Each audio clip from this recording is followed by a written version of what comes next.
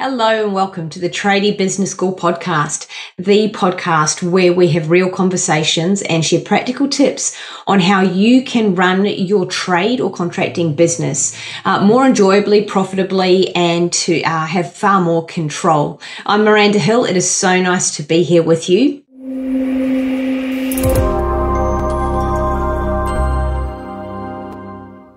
Today, I wanted to have a conversation with you all about how to free up more time. So it's an interesting one, time. So I'm just wondering this, does your day run you or do you run your day? Now, often I look at time and I look at people who are chaotically busy, and it seems as if the tail is wagging the dog. This can often be what happens, especially in trades businesses. There is so much to do when there are no systems in place, when the business owner is often still on the tools. There is often a situation where they're grappling with paperwork, quotes are coming in or inquiries are coming in thick and fast at certain times of the year. And without systems in place, without clear mechanisms and great support to get all of those things running like a machine, time is always quoted as the biggest issue. I don't have time for this. I was talking with a client, he was a contractor a number of weeks ago, and he was working 80 to 100 hours a week. The business was completely running him. The phone was ringing red hot. It was insane, and it's not sustainable. And I'm wondering if this is you and whether it be 80 to 100 hours or if it's 60, whatever it is for you, and it feels busy and you feel like you can't take a breath, that you can barely scratch your nose. Lunchtime is kind of on the run in the front seat of the car, and you feel like you're behind in all the admin and paperwork. You get home late at night, it's that dawn till dusk lifestyle. It's dark all the time. You're packing your ute up after hours after dinner. Maybe you're missing the kids going to bed. There's a whole range of things that are going on when people work that amount of hours. But essentially, it's not sustainable. It's just not. And something's going to break. And in the case of the client I was talking about just earlier, it's something was going to break, and it was probably going to be him. And it can be physically, it can be emotionally, mental health can struggle.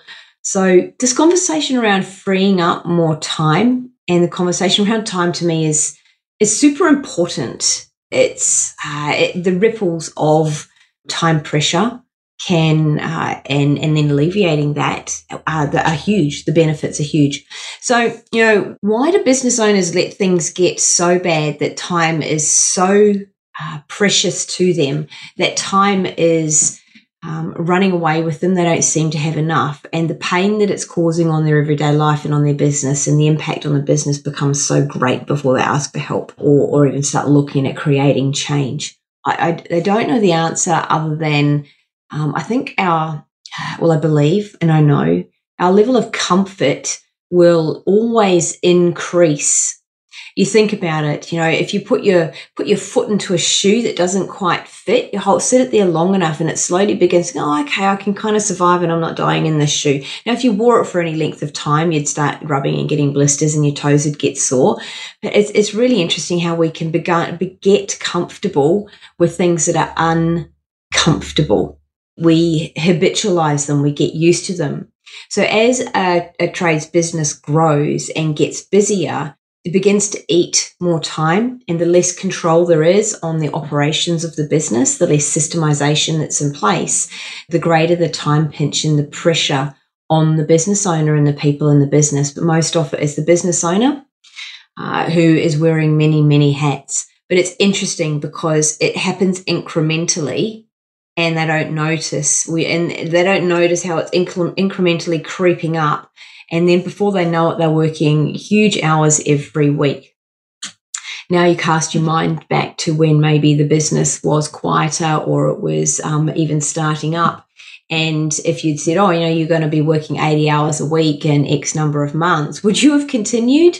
Don't know. You probably would have made some changes back then. That aside, though, consider if your business is growing and you've noticed, if you cast your mind back to 12 months ago, was the effect of your business and the commitment and responsibilities of running that business, did it take less time back then? You think about that number and now think about the number of hours you're working now. And then you can start looking at your future and begin to see where you could be headed. And now's the time to create change. So let's talk about time. Here's one of the interesting things about time is, and you may have heard this, time is the most valuable resource that we have as a human being. We don't ever get it back. Money we can earn more of. Time, once it's gone, will never come back. That's it. Most valuable resource we have. The other interesting thing about time, and you may have, I wonder if you're sitting and listening, if you've ever said this, I need to manage my time better. The interesting thing is that time management is a myth. We cannot manage time. It passes. The only thing that we can manage is ourselves. That's it. Time management is a myth, doesn't exist. We can only manage ourselves and our response and how we plan and what we do with time. We all get 24 hours in a day, 1,440 minutes every day. That's it. That's what we get. Richard Branson gets the same 24 hours as you and I do. Elon Musk does. All of the business owners that run multiple businesses, billion-dollar businesses, do that with the same 24 hours that potentially you are rushing around in. So the only difference is the choices that they make and how they choose to invest in their time. Notice that language there, invest in their time. Imagine that you had a bank account and in that bank account were $1,440 deposited every day for you. $1,440. And if you didn't spend that $1,440, at midnight, it would expire and go away and you would get the next $1,440 the next day. It wouldn't accrue. It wouldn't add up. There was no interest. It was there. You used it. And if you didn't, it was gone. How would you think about that money? Would you let it just disappear? Would you wait all day and only use like $50 of it? Or what would you choose to invest in to get the most out of that money? Maybe you would invest it in things that would give you a greater return dollar for dollar. Maybe you would invest in something that you would get a $2 return out of and you would double it every day. Imagine if you did that. So think about how you would spend those dollars, those $1,440 to get your best return. It's the same with time. Yet, interestingly, so many business owners and other people will let that just slip through. And at the end, it'll be taken out of their account. It's gone. They can never get it back. Oh, well, I'll get some more tomorrow and I'll just use that. Perhaps I hope that that's, changed how you possibly may think about how you invest in your time. Invest in your time as if it was money going out of your account. Some of the excuses that I often hear, excuses and reasons. Excuses might sound a little bit harsh, yet it's quite really what is happening. There are a lot of excuses around time and not being able to work on a business and head towards goals. As well, I've got an employee that's sick or left. And I'll just stop for a moment. When I say excuses, is there is always going to be another way. They're reasons, and I'm not for a second saying that they're not valid. Like if an employee calls in sick and you've got to cover, that's very real and you have to respond to that. You have to do something. Yet, as this progresses over time, you do notice that some of these may come up more and more often as perhaps excuses rather than this is a singular reason here in this moment. And when that pattern emerges, then I would label it as an excuse rather than a one-off reason. So maybe your turnover is creeping up and people are leaving. There have been very real reasons during COVID of people not being able to come into work or calling in sick or having to isolate, all very real reasons. I always hear, I'm back on the tools and I can't do an X, Y, and Z to work on my business and head it towards its goals. Too busy, I'm managing staff, all the staff issues going on, I'm putting out fires, the phone won't stop ringing. I've seen it. I've sat on client calls where the phone won't stop ringing. They keep taking the calls and it's like, I have to take these calls.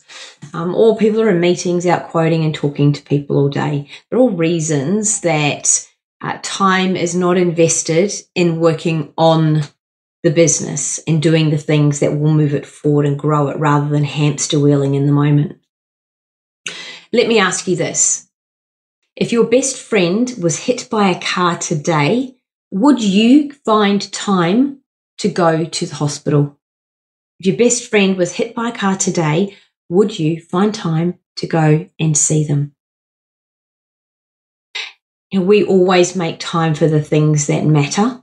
The things that matter most. Think if that was a loved one, a best friend, something like that. I've got a couple of questions for you. Thinking about your day or your week, what is the current way of doing things costing you? What is the current way of doing things costing you? There is always a cost to a choice we make in any moment. There's a gain and a cost. And sometimes that cost is okay. But just think for a moment, what's it costing me to keep making the same choices about how I invest my time? What is the cost to me? What is the cost to my business? The next question, what is your time narrative? And what I mean by that is, what is the thing that you say all the time about time? Think there's probably a few phrases that you may recognize. Maybe you use these as like, I'm time poor, I'm too busy, I don't have enough time, those sorts of things that you say aloud and you also replay in your head. And what we can do with that time narrative is just know that our mind is listening, and the more we say that, that will become our reality. Be very careful about those things that you say repetitively all of the time, because they do become a reality. I know this personally. I'll give you an example. A couple of years ago, I noticed that I would always say, I don't have enough time. I don't have enough time. I can't do this. I can't do that. I don't have enough time. And when I became consciously aware of the frequency in which I would say I don't have enough time, I was quite surprised, a little horrified that I was saying it that often. And so what I did is replaced it with a more empowering narrative, a more empowering saying or mantra. And mine was, and you're all welcome to use this listening, use it or create your own, but mine was, I have all the time I choose to do everything I need. I have all the time, there we go, I'm going to say it a slightly different way. I have all the time I need to do everything I choose. I have all the time I need to do everything I choose. And contrast that with, I don't have enough time, which was a narrative running all the time and saying aloud too, I have all the time I need to do everything I choose. Notice the energy in that.